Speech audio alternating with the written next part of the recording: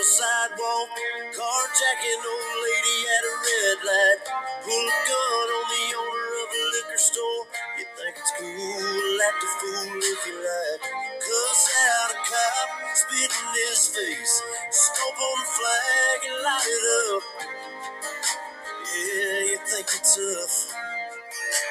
Try that in a small town, see how far you make it down the road. Around here we take care of. Welcome back to Real Voices of the Game. I'm Dave Dagostino, and I'm joined here by our host and star of this show, the Hall of Famer Jim Kaat. This is Kaat's Korner, episode 364 in the network. Before we get going on a loaded show today, we got a loaded program for you today. Just want to thank three groups of people here. Now it's two, now it's three. First, our audience, 60,000 and growing. Appreciate your support. You know what to do after this show. 5 stars, write some comments, help us battle the analytics of the podcast world, just like they do in Major League Baseball. To Blackout Coffee. If you follow our show and you follow our posts, Blackout Coffee is our newest friend on the market. When you go to their site, type in David, all capital letters, with the number 20 after it. It'll be good through this Friday. Then we have an expanded program with them with all of our hosts starting next week, and we'll keep you informed. But type that in up till Friday this week. Get 20% off your purchase, 15% in perpetuity. We love people that love coffee. I'm drinking their espresso now. Love people that love baseball, and I love people that give me discounts. And the third person, probably our most loyal listener, Jim, friend of yours, friend of the show, Ted Kubiak. We've had him on a few times. I love my talks with him off the air, but he's got a book, Old School. I want to recommend that for people looking for a stocking stuffer for their kids or, husband, wife. It's a great baseball book, a chronicle of our baseball times. I recommend it. And then he has a beautifully written fielding manual.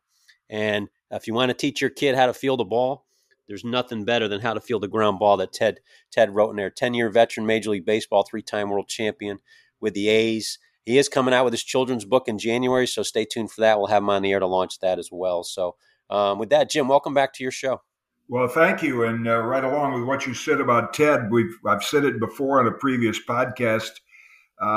In the old Kansas City Stadium, where the visiting clubhouse was kind of up from the infield and on the third base side, and I would tell the Twins infielders to watch Ted field ground balls. Smooth was his nickname as far as I was concerned, because nobody fielded it fundamentally properly or smoother than Ted. So read that book. He'd have a lot of good advice for you. Yeah, I would assume a great fielder like yourself too, with all the gold gloves you won with Rawlings, that you of all people would appreciate the way he went about his business. So yeah, I sure did. And today, of course, the emphasis is on power and speed first and fundamental fielding second. And no more evident of that than in the pitching position, where it's really gone downhill. But, decades ago, a guy who could just field and make the routine plays and be an average hitter could be a big league player. Unfortunately, Those days are gone. Yep. We just had a great conversation with one. You're the back end of a doubleheader. We had Bob Schaefer. We brought on Jeff Fry.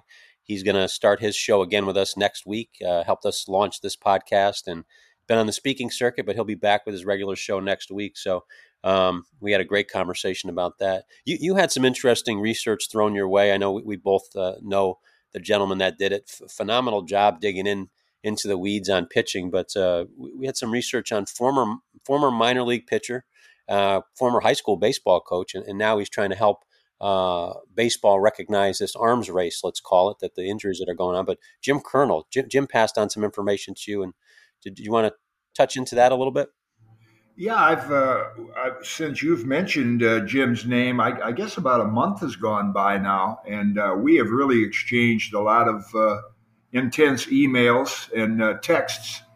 And Jim, as you mentioned, was a former top prospect with the Yankees in the 90s, shoulder issue, and career never got on track from that. But he's got a lot of great ideas, and I can appreciate his frustration, because I dealt with it on a regular basis, and that we would sure like to hear big league coaches and big league organizations listen to us but they don't. So we have to get over it. And, in Jim's case, if he did a podcast or a blog just to get his stuff out there, it would be interesting if it caught on with somebody in a decision-making process in the big leagues, because, I know he's right and he knows he's right about the pitching motion, but he can't get anybody to listen to him on the big league level. And so I think that's why our efforts are going to be geared toward the video he has, the athletic pitcher, and see if we can't start with 12, 13-year-old kids to teach them proper mechanics.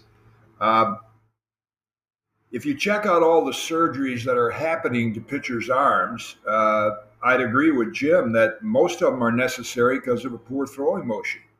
And he has the video and the research and the information to back it up.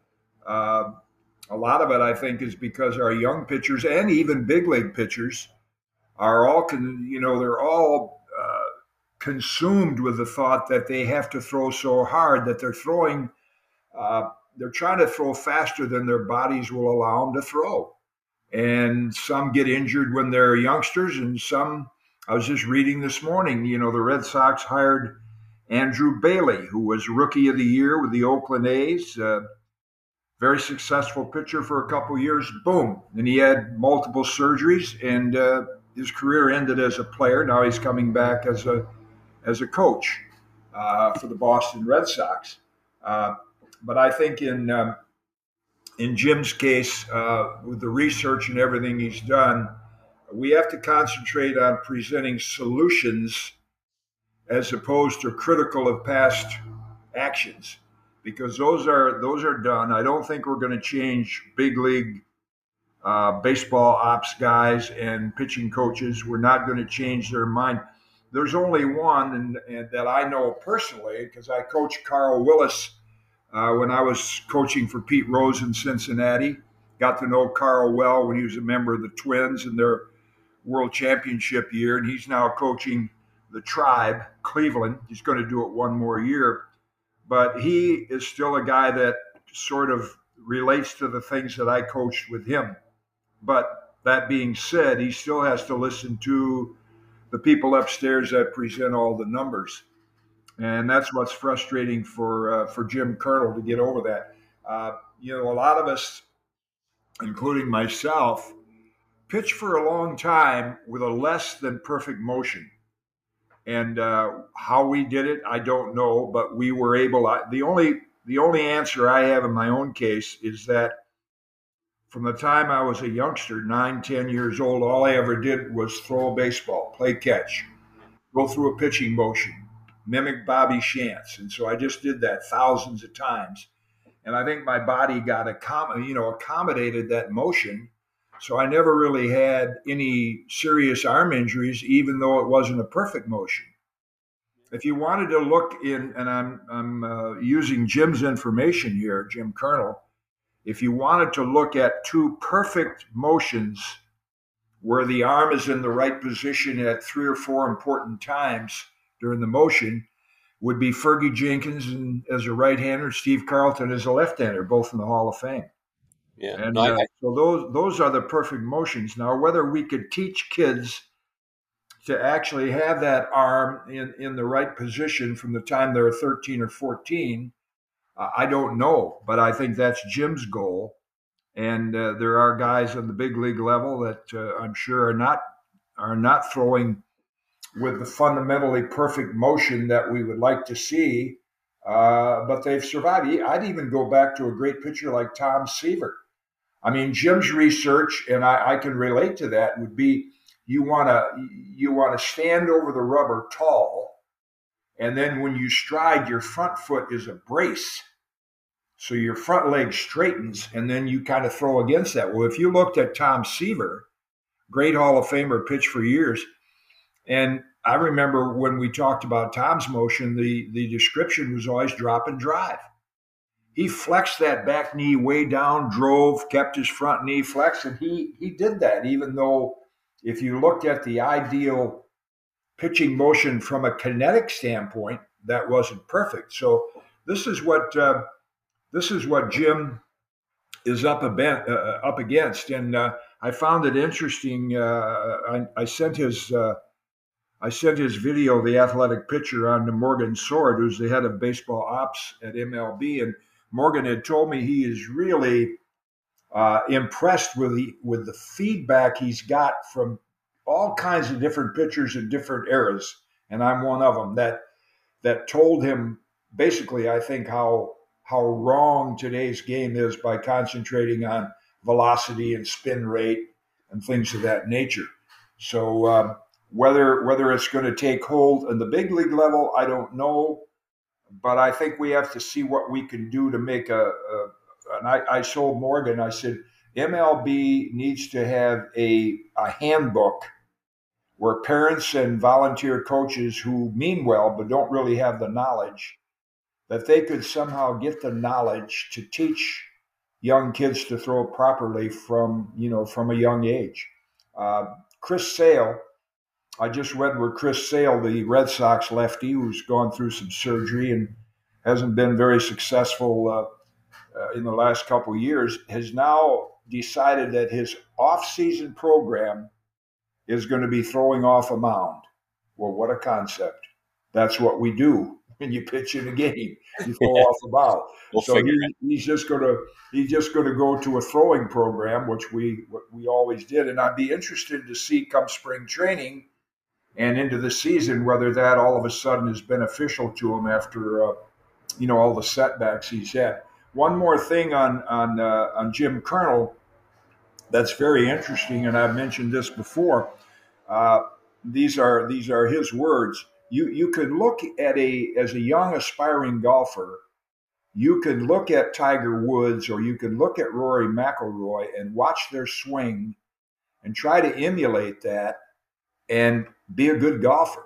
You can look at Tom Brady throw a forward pass and you can try to emulate that and maybe come up with a good motion for a quarterback. But with pitchers, you can't do it because every pitcher has a little quirk.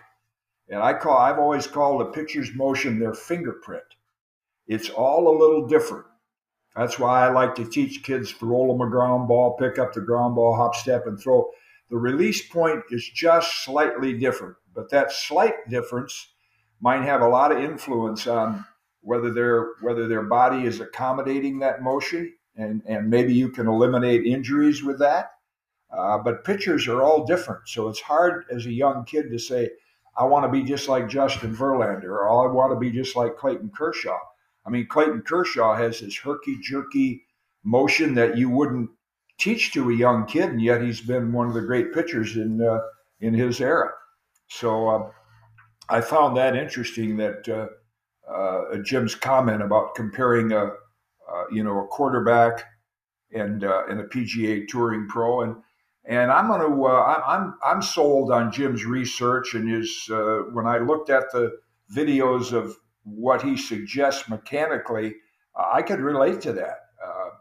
I think I sent you the video of me pitching to Johnny Bench in the '75 All-Star game. So I completely changed my motion where I went to a step and throw, and I got the ball up out of the glove into throwing position rather quickly.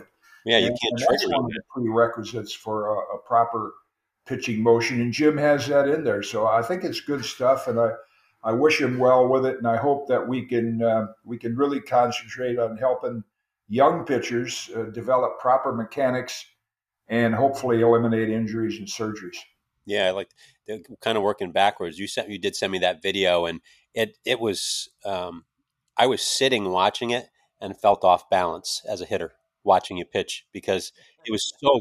I was trying to and my wife laughs all the time because she sent me a thing from social media. How do you know your husband was a baseball player? And I'll be every now and then I'll take a dry swing in the house with no bat in hand. She's like, "What are you doing?" I was like, I didn't even know I was doing it. But and there's always bats lying around somewhere. But I was sitting down watching that, and my natural instinct was, you're trying to figure out how to time it, and you could see Bench laughing, like, "What the heck?" Oh yeah. Well, he said after the first one, throw it to me again, and I threw him a a fastball inside, thinking he might be looking for it again, but he was ready and he pulled it foul. Then I threw it to him again. But I think it proves. I know one of my favorite coaches, and you've heard my mention his name many times, Johnny Sain and Eddie Lopat, one of the same, both successful in the big leagues with less than power. But they always said there's four ways to get a hitter out. You can have the natural stuff of a Nolan Ryan or a Sandy Koufax, or you can have the control of a Greg Maddux, or you can have movement on the ball, which Greg Maddux did as well. And then the fourth element is motion. And I found that when the Twins thought my career was about over at 35, Johnny Sain kind of taught me that quick pitch motion. And so it was my motion, that fourth element, that enabled me to go on and have success for the next 9 years, really. Yeah. And I've got a couple questions that'll help probably transition us to the next topics we want to get to. But you always go back to that, with the pitchers finding their natural motion, throwing them ground balls or hitting them ground balls at shortstop, let them crow hop. I'm a firm believer in that too. We started doing that with our young guys, so they got less. I found that they got less cookie cutter with their approach, especially as I weaned them off of their quote unquote pitching coaches that they were coming to me with. And they found more of their natural true self in throwing. And as a result, less soreness, less what they perceived to be injury. I just thought they were, it's just natural course of learning to pitch. But do you think that the cookie cutter approach that we utilize with our youth pitchers nowadays, and I say we, not me, but the YouTube population out there, that cookie cutter approach lends itself to injuries because we are trying to cram these kids into a box and they're going to eventually take that shape.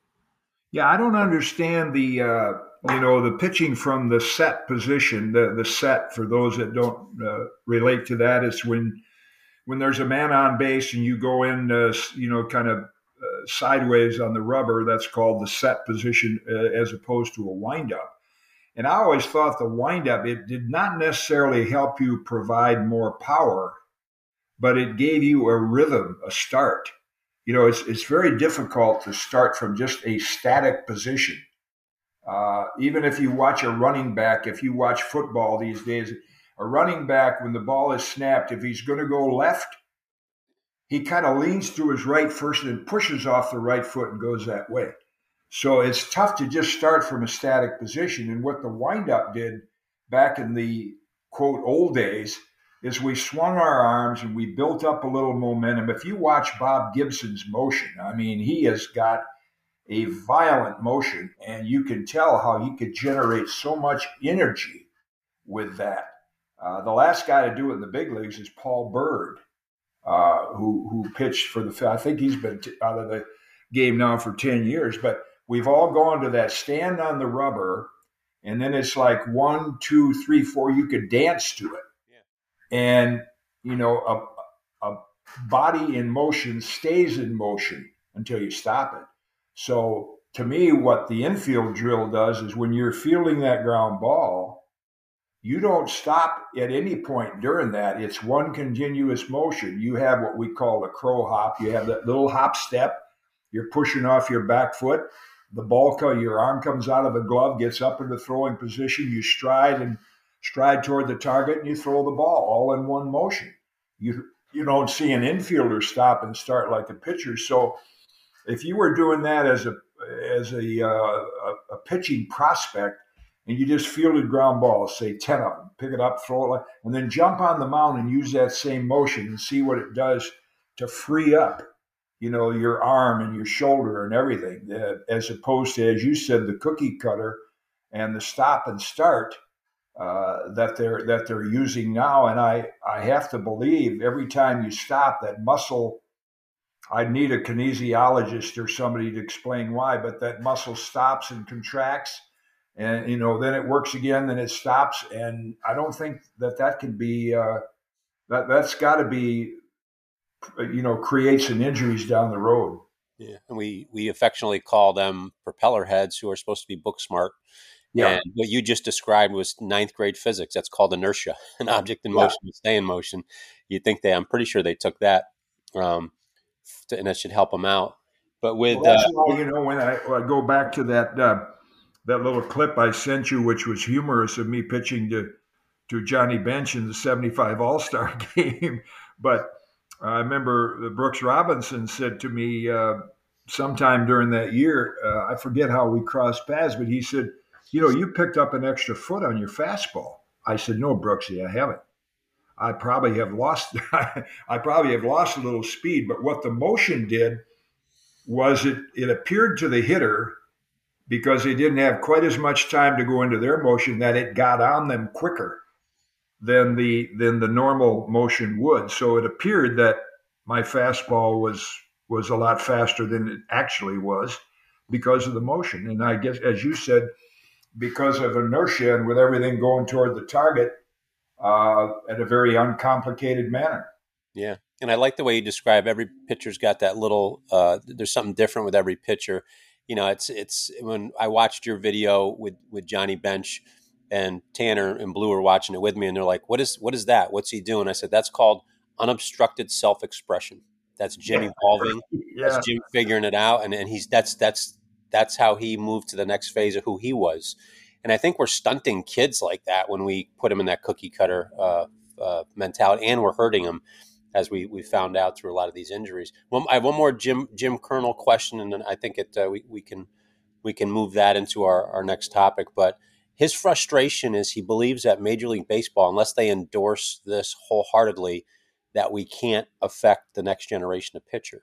I think the information alone and the voices like yourself and the people on this network and the ones that support it, I think we can move it to the youth and push forward. What are your thoughts on that? Well, he's got written endorsements from Joe Madden, who was a great manager, Ron Darling. I think he's even got one in there from James Andrews.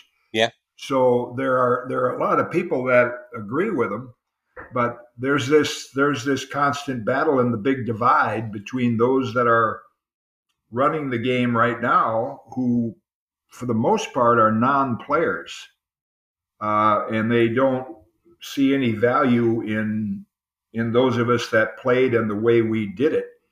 But I think certainly that the market for Jim and his information is, we start with the youth, and in the long haul, it won't happen in my lifetime, but over the long haul, we may begin to develop pitchers that are more durable, haven't had surgeries, haven't had a lot of injuries, as we were back in the 60s. I kind of chuckle now at the contracts, and I'm happy for guys like Sonny Gray and Kyle Gibson. Sonny's getting $25 million a year to pitch 5 innings. So he's getting more to do less. But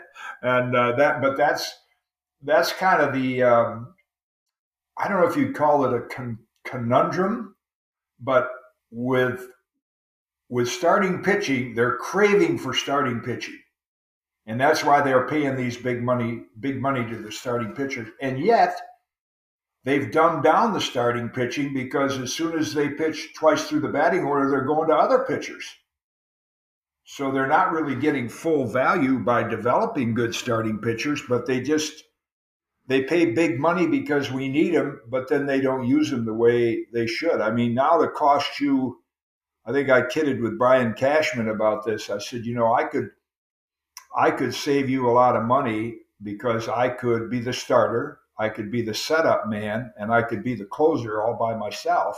Not every game, but in quite a few games. But now you're going to pay $25 million a year to a starter, and then you probably have 2 relievers in that 6, 7, 8 bracket, and maybe they're $10 million a year, and then you got the premier closer that you're going to pay another $20 million a year. So you're investing about 50, 60 million over the year to win a game. So you're paying a lot more and you're getting a lot less. But I'm happy for the pitchers that they're getting it, because the owners had it their way for a long time. Yeah, God bless them for making that money. We can't fault them. That's it's really an owner's issue, not a pitcher's issue. But they are, again, we talked physics and we joke about propeller heads, but this is finance 101. They're trying to spend, they've got a budget, they're trying to get the most out of their budget. It doesn't seem like they're allocating it properly. Yeah. What? Like you would think, I know in talking to the Twins, they're very disappointed that they They lost Sonny Gray, and Kenta Maeda just went to the Tigers.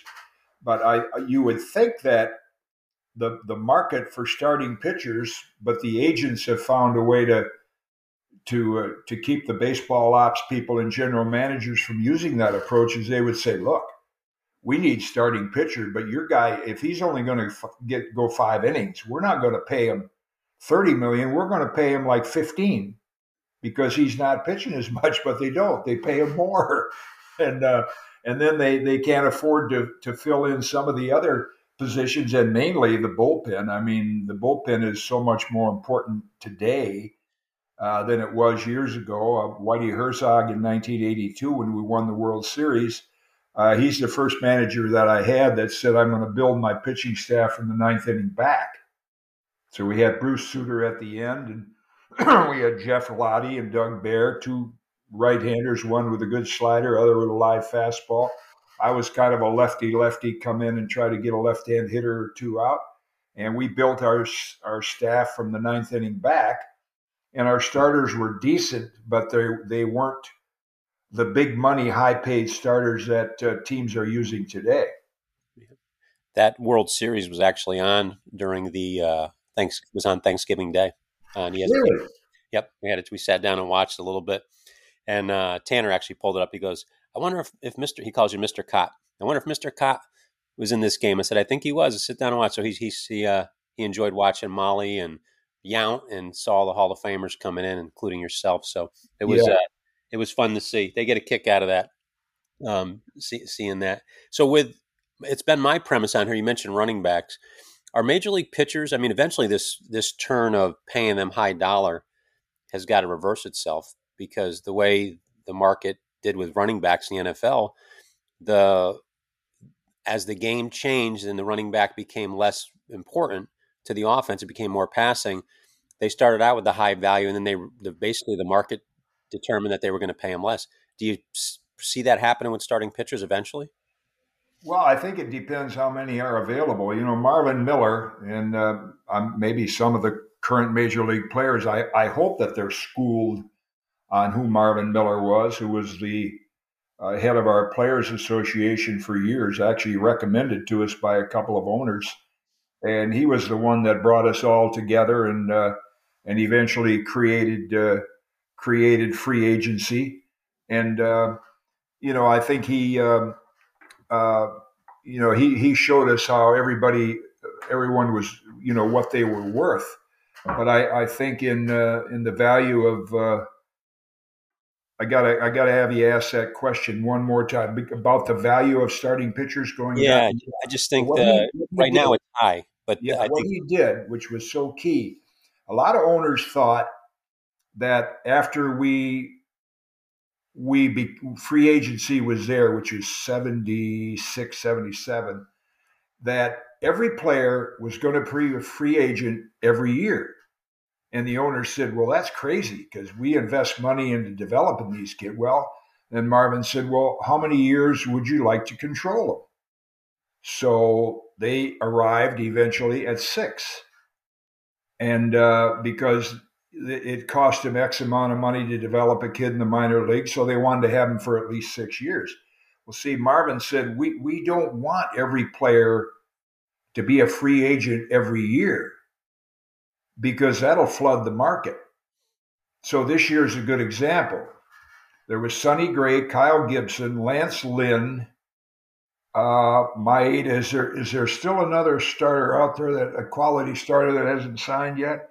Check here. I think if there's one. I think the Montgomery. Yeah, Jordan Montgomery. But see, there's only 5 or 6. Blake Snell, I think, is another one. Yeah. So the value, the clamoring for those guys has created the old supply and demand, and that makes the price go up. So as long as there are just a few starting pitchers available, now I don't know how it compares to running backs. If a team can say, well, this guy can't do it, there's 15 other guys that can do it. In pitching, that's not the case. You don't have that many other quality starting pitchers. So as long as they just bleed the market every year with a limited number of starters, that price will go up. And all of a sudden, if there's 50 starting pitchers in that pool, and probably their stats are similar, then the GMs and the baseball ops guys are saying, well, if we can't get him, we'll get him because we can get him for less money. So that's kind of how they're keeping the value of starting pitchers up, because there's not many of them available every year. Now, even with the production, now they're asking starting pitchers to go 4 1/3. They're not seeing that third, fourth time around the lineup. They're changing the style of play, basically. It's kind of what they did with the running back. That's another example, and I hate to be blunt, but that's another example of really how stupid they are. Yeah. Is because if they think a starting pitcher can't pitch the third time through the batting order, that's their own fault, because it has nothing to do with his physical ability. It's because you haven't taught him how to pitch. As Warren Spahn told me, kid, when the game's tied in the seventh, the game's just starting. So you have to learn to pitch Mickey Mantle in that fourth at-bat differently than you did in the first at-bat. Now a pitcher, you won't even face a hitter 4 times in the game, but they could if they were trained properly, but they're not trained properly. What suffers when we don't allow them to go third, fourth time through? Is it, the development of arm strength? Is it the development of how to pitch? Is it both? It's both, because first of all, this 100 pitch thing in any sport, and even the sports that you played, whatever you played, eventually, if you're going to reach a point where your legs get tired. And in pitching, that's why it's important to build up leg strength. So if you keep taking a pitcher out after 100 pitches, and I've used the old, probably people that have listened to our podcast are getting tired of me listening to making the same analogy, but if you had a horse that could win the Kentucky Derby, he's got to run 1.25 miles. Well, if you train him all the time to run 3/4 mile, he's never going to win the Kentucky Derby. And that's the way with pitchers. If you keep taking them out after 5 innings, they don't learn how to pitch out of jams.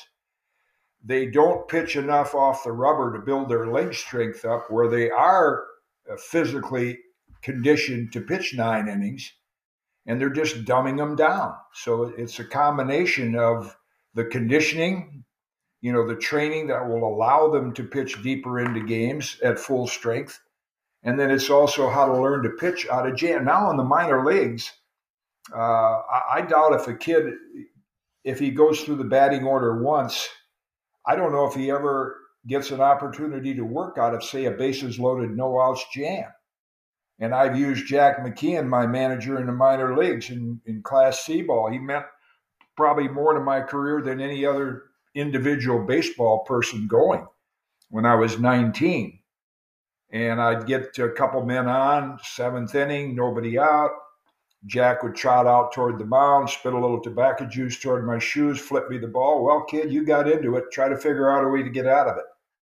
And they don't train pitchers like that today. They don't allow them to get into any trouble.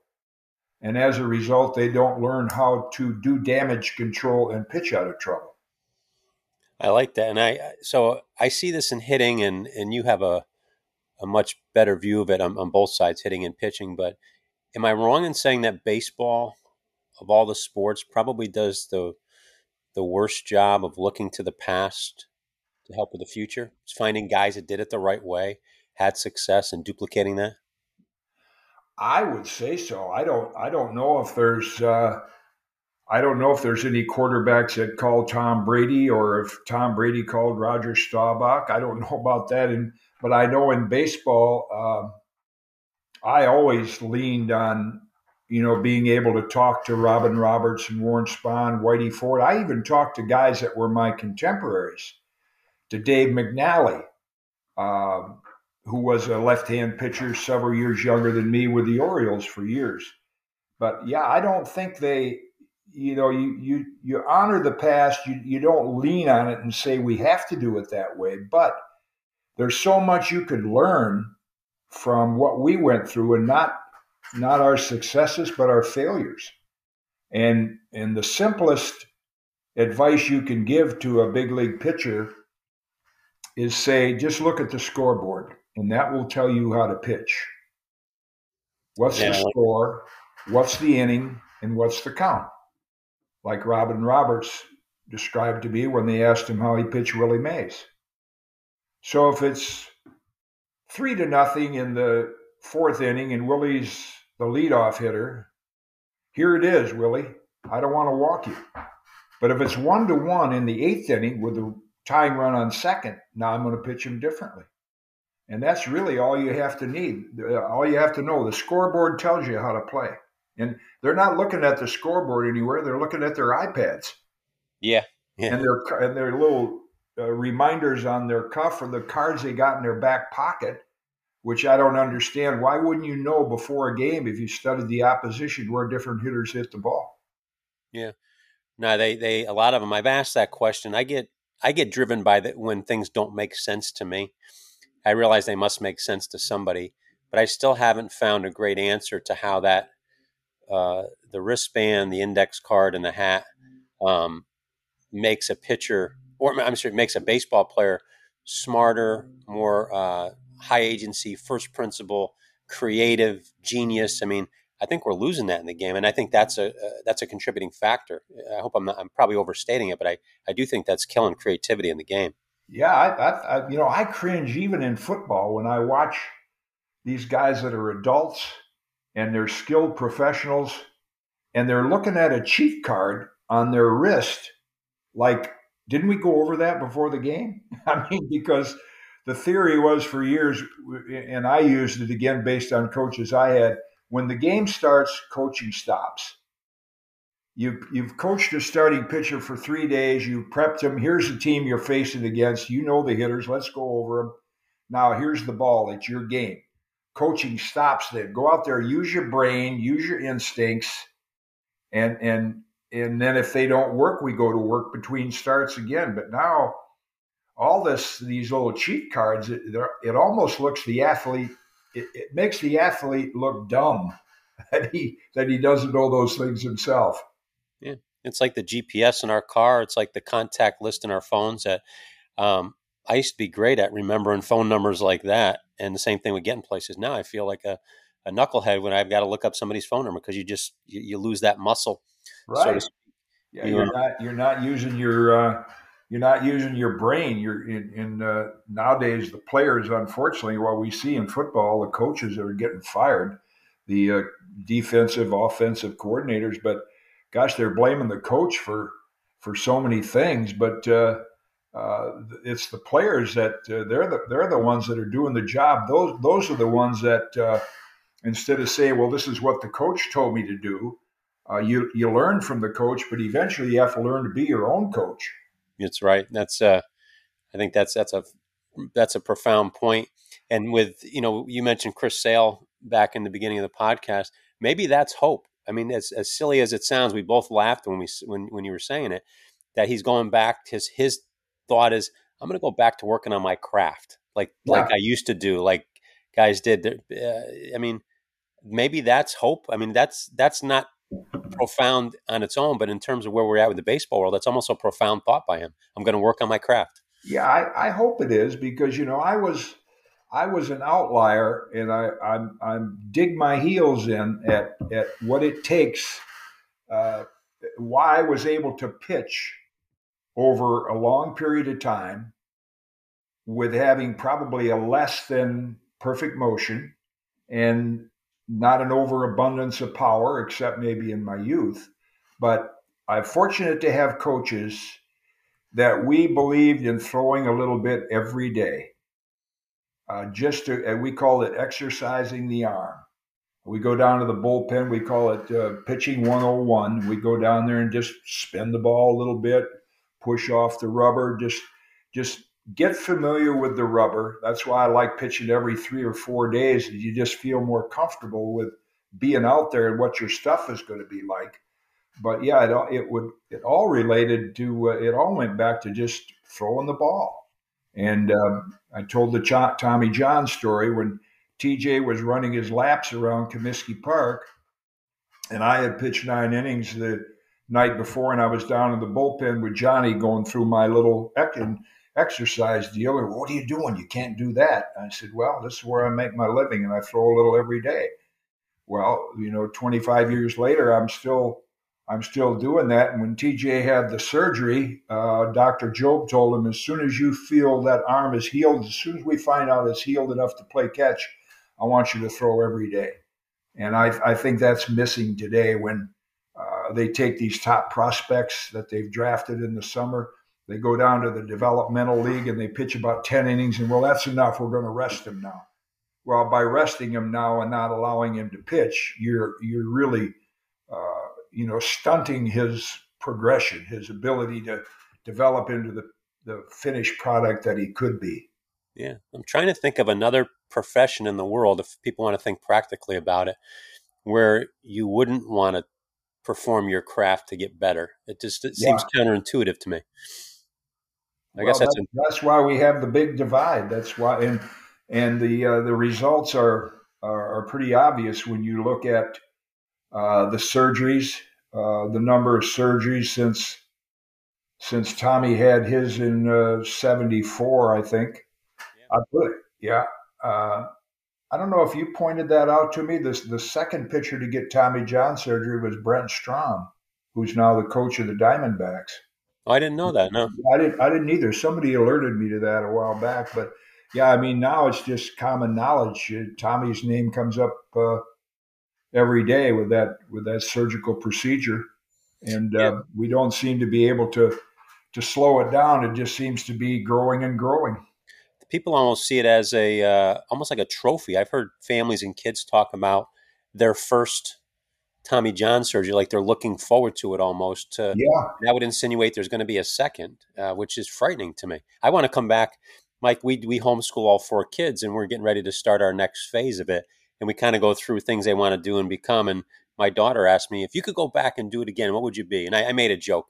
I said, I did go back and be an orthopedic surgeon or a fired football coach because they seem to make the most money. Yeah. Oh, that orthopedic surgeon, you don't have to worry about getting a hitter out. You just wait till they walk in your office and drive around in your Ferrari and do the surgeries. Yep. The gentleman that you rehabbed with in New York, Vinny. Vinny Perez? Perez, yeah. He had said, he's up there and he's seeing it a lot up there. There's guys that are turning out 2 or 3 of those a day. Yeah. That's crazy. Yeah, I think the original procedure, I want to say it took an hour and a half or 2 hours, the one on Tommy. I believe the rehab is about the same. It kind of depends on how hard you want to work and, what your body composition is. But the procedure, the time of the procedure, I think has been cut down like a lot of them. I'm coming up for hip replacement surgery here in a couple of weeks. They're going to do it robotically. And I believe it's in and out the same day. Yeah. It's like going to McDonald's now. You just order the number 6. They get you in the drive-thru and you're yeah. But no, I'm glad Sale is doing that. I often wonder if kids nowadays understand that Tommy John was a pitcher and he was a six. I kid him about that all the time. I when it became known as Tommy John surgery, I said, TJ, they think you're a doctor. I'll bet if you asked a lot of the hundreds of pitchers that have had Tommy John surgery and just said innocently, who's the doctor that did that surgery? How many of them would say Tommy John? And how many of them would even know who Frank Jobe was? Yeah, no, you're right. They just relate it to the tubing, the Jobe tubing. He made the rubber tubing. And that's part of our issue we talk about at the major league level, where there's that, and it goes back to the theme where having a sense of reverence for the past, understanding that the success, the failures, those are to be learned from, not to be shut off. Like there's some fragility to it that we can't absorb. I don't know. I've kept you a long time today. We got deep. How do you want to leave the audience today? What haven't we covered, and how do you want to set? Well, I guess just, from a baseball standpoint, it's just sitting back and seeing, who these latest, I think the big rumor now, and I know MLB.com, they need to fill up the spaces with their articles every day. So it's always where Soto's going to be traded, Juan Soto. And, it's the hot stove league where a lot of rumors fly around, but the winter meetings are coming up in I think, a little over a week. One of the key topics I'll be looking at there, and I'm kind of torn. There's so many guys I would like to see. I would like to see get elected, but the Hall of Fame era committee, where they're voting on former managers and I think some executives, but like Davey Johnson is eligible. Bill White, who is a good friend of mine and was my broadcast mentor, is former National League president. He's on the ballot. Jim Leland, and so I believe they can vote for three of the 8, and that'll be coming up in December 4. And then later on this winter, of course, I think it'll be the Hall of Fame ballot where the writers vote. And obviously, I'm a little biased, but I hope that Joe Mauer, I would hope he gets in on the first ballot. And yet I think the odds are so difficult because, I figured it out. The Hall of Fame has layers. Like I got a seat in the back row, but I got a seat. Koufax is in the first row. He's got a box seat with Spahn and those guys, but I have a seat. I'm grateful for that. But I think the way the writers look at it is, well, this guy eventually will be in the Hall of Fame, but I don't think he's on the same level as Adrian Beltre. So Beltre's going in on the first ballot. So I think that's the way they look at it, and that's why some of the guys like Joe Mauer may have difficulty getting in on the first ballot. Todd Helton's getting closer. Billy Wagner, Andrew Jones, and it is kind of a crazy system because when your career is over, it's over, and you're either a Hall of Famer or you're not. But I think it's this thought of, well, he's not quite on the, and I understand that. I wouldn't be on the same level as Koufax, so Sandy went in right away. It took me 30 some years. And so I think that's the reason that you have the guys that don't get in right away, but eventually they will get in.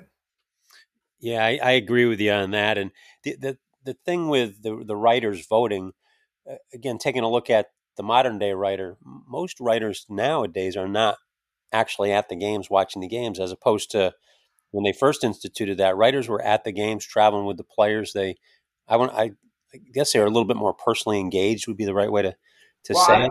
I asked Jack O'Connell and some of the other writers in Cooperstown that, and I believe, I don't know, I thought there was kind of a rule that you had to see at least 100 games a year to vote.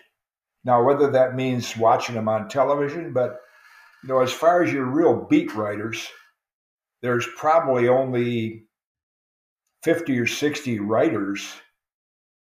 And actually, the broadcasters would have as much of a good opinion on the players as the writers because they're there every game, for their own team. But they see the visiting teams come in as well.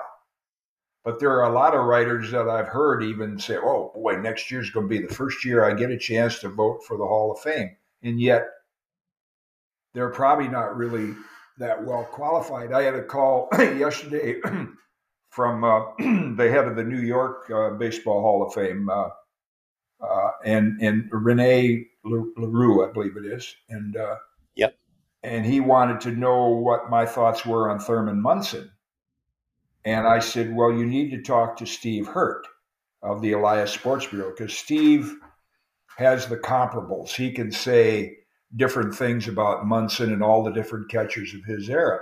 So he went into some of the statistics, like Thurman threw out 45% of the base stealers. He caught for 8 years, I think, 140 9-inning games. Yeah. And he had all those little hidden stats that I think of all the writers out there, I don't know how many of them look that deeply into those stats. That's how Ted Simmons, my friend Teddy, who was a teammate in St. Louis, he didn't get the required 6% in his early years of eligibility to even stay on the ballot. And then when they started digging into some of the other statistics and found out what he'd done, lo and behold, he got voted in by the Veterans Committee. Yeah. Makes me wonder why the players don't have more power in the voting. Yeah. Because I think they would know the best of anybody as to who's good. Is there any flaws in that theory? Why the players wouldn't have Well, more? I think like with this category up right now, I believe actually my wife Margie was reading me the names on the committee. I didn't even know what the names were. I think Tom Glavine is one, but some of the players that played for these managers and were active during the era. That's what the Hall of Fame tries to do now, to get writers and players and executives that were, that were active in your era. For example, and this is not a disrespectful comment to David Glass, but I noticed that one year that I was eligible, David Glass, who owned the Kansas City Royals, was on the committee. Well, he didn't get into the game until about 1998. My career ended in 1983. So unless he listens to the opinions of somebody else, he's going to have no idea about what my career was like. And I think that's one area where the Hall of Fame has changed for the good, is that they try to get people on these committees that are familiar with those that are eligible to be voted on. Yeah, it's logical, but we can't always we can't always lean on logical with some of the stuff they do. But I hope some of these guys. You mentioned Todd Helton. I remember watching him play tremendous. He was a two-sport athlete in college. Was Yeah. Manning's backup quarterback, I think, right? I think he Or was either he? did or he could have been the quarterback at Tennessee, or Yeah, was he? yeah. He was. I can't remember if he was his backup, if he was Peyton Manning's backup, or if he held the position before and Manning took it over. But he was a prominent player in that Tennessee football and obviously baseball as well. Yeah. But yeah, guys like him, I'd love to see turn the corner and get some more votes to get in. But I'm anxious to watch what you said. Some of the managers that are mentioned, these guys really influenced the game. Bill White, of all people, I know you know him a little bit more intimately than most do, but all the different roles he played in baseball, uh, Yeah. those are significant. Well, when we spent more time together, I think Bill's health is failing right now. I believe he's about to be 89, but I always thought he'd be a great commissioner Yeah, because it he looked was like a he was no good. nonsense guy and well educated guy, and he was a player. He was a league president. He would have been a logical contender. So, the fact they can only vote for three, uh, that there's a lot of quality guys. I know Davy Johnson and Jim Leland. It escapes me the other. I thought there was. I'm looking at. I'm looking at my MLB.com right now, and I don't see an article on specifically those guys, but there's 8 of them that are all pretty very qualified. So it's going to be a tough choice for the voters. Yeah, and do you are you on any of the voting committees? Are you allowed to say? I am not, but I think I will be. I will be the next time Tommy John is eligible, Dick Allen. Oh Uh, yeah, I know Josh Rawitch, the president of the Hall of Fame, has asked, and would you like to be on some era committees? And I said, obviously, I would if there are committees where I can speak intelligently about guys I played with or against. And I said, I may be a little biased in some cases. And he said, well, that's why we want guys on that committee to state the case. You might have 4 executives and 4 writers that I might open their eyes to some of the things that I think about Tommy John and about Dick Allen, and I'm sure probably some others that are on there that I played with that should be considered. yeah. So I would look forward to that. I think that's a great piece, and that's a great point. It kind of goes back to the theme of our shows. I know the Hall of Fame is built a lot on numbers. Number of years you played. There's magic numbers with wins and home runs, but it's the space between the notes. It's the stories. It's the things that you'll contribute as well to being on a committee that's the difference maker. Those are the reasons why people go to the Hall of Fame and that support the Hall of Fame. So, hey, I don't care what seat you have, front row, back row. I'm happy for you. I'm proud of you that you're in the Hall of Fame. There's very few people get to play professional baseball. Even fewer get to play in the majors. Nobody played as long as you did, so you had to be doing something right. And just a tiny bit of this population that starts the game when there's 6, 7, 8 years old with that dream get to have a seat at all. So yeah, I'm glad that was recognized. I don't care if it was first ballot, second ballot, whenever. You deserve to get in. You did the work, and you're a great. I think you're a great role model for baseball. I'm glad Well, we met. I'm glad you're doing this podcast with me, and I'm glad your messaging is being heard by our audience loud and clear. I appreciate that. I'm very humbled by it. It is really a humbling experience when you're there and you look around the room. And of course, now at my age, most of all these guys are younger. But in my younger days, when I went to the induction for Harmon, Killebrew, and some of my former teammates, I've been to about 10 of them for former teammates, and you look around and see Warren Spahn and Robin Roberts and Henry Aaron and Willie Mays, and then to have a seat in the same room with them, it's an extremely humbling honor. Yeah, and we had Casey McKeon on the show with Joe Frizzero, Man on Second, last or 2 weeks ago, and he asked if he could tell the story about you and his dad, but was just the way he. If you haven't listened to it, I'll forward it to you. But the way he described how much it meant to him and his dad to be invited to your Hall of Fame induction, you could sense the emotion in his voice even now when he told Well, that story. I wouldn't have felt right without, if Jack physically wasn't able to come, but I certainly would not have felt right not inviting Jack McKeon because, as I said there, he probably, I think every player in the Hall of Fame probably has that manager, coach, influencer of some kind that at some point in the minor leagues, if they didn't get the right advice, their career might have gone completely the other way. And for me, Jack McKeon was that guy. My record was 1-4, and I thought one more bad start, I'm going to be going home looking for a job. And he's the one that had the confidence in me and ensured me I was going to pitch every 4 days and pitch in the big leagues. So, I owe a lot to him, and I'm glad he was there. Yeah. And I love how we're using this podcast and you're using your voice to try to do that for the young baseball out there. We talked about Jim Curnal's research and how we can, if Major League Baseball jumps in, awesome. If not, the youth have got to pay attention. But Yeah, I I appreciate think we have to, and Jim would be one that has to work on this. Is we have to get over the frustration and be critical of what they've done, and we have to present solutions to what could be done to get over this young kids injuring their arms and having surgeries before their career barely begins. Yeah, I think that's if with your permission, I think that's a great way to cap it off Yep. in the podcast. I think that's a great message for everybody out there. So we'll keep banging the drum here appropriately and sending our messaging out. And 60,000 of you guys out there that support us, make sure you give this one 5 stars. Write some nice comments underneath it because we do battle the analytics of the podcast world just like we do in Major League Baseball. We don't push them away. We know we have to embrace them in order to survive. And iHeartRadio, thank you for recognizing that. And same with Blackout Coffee. We appreciate your friendship in this journey. We have several more that are wanting to jump on board. We're happy about that. But with Blackout Coffee, their slogan, "Be awake, not woke." Write the code DAVID, all capital letters, with the number 20 after it. Through the week, it'll get you 20% off of your coffee purchases, 15% in perpetuity. At the end of this week, we are expanding our partnership with them to reach each individual podcast instead of the whole network. So each individual podcaster will have their own Blackout Coffee sponsorship, which is awesome. We're happy for them. They do a great job.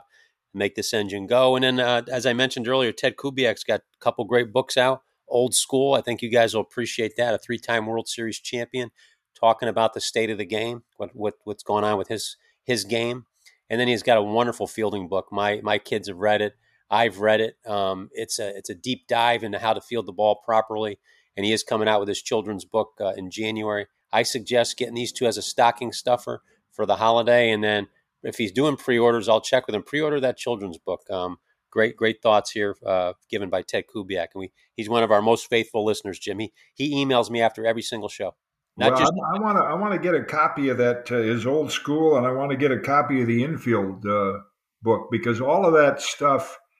When we do our podcasts or when I talk baseball, particularly when I was still announcing games, that's what I want to hear from is guys that actually did it, and nobody did it better than Ted.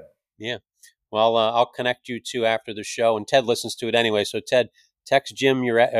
Jim will send you his address, and we'll get him some books out that way. But thanks again, Jim, for what you do for the show and for the network, and episode 364 here on Kaat's Corner with the Hall of Famer Jim Kaat. Thanks to the audience. We'll see you next week. Round here we take care of our own. You cross that line, it won't take long for you to find out. I recommend you don't try that here in a small town.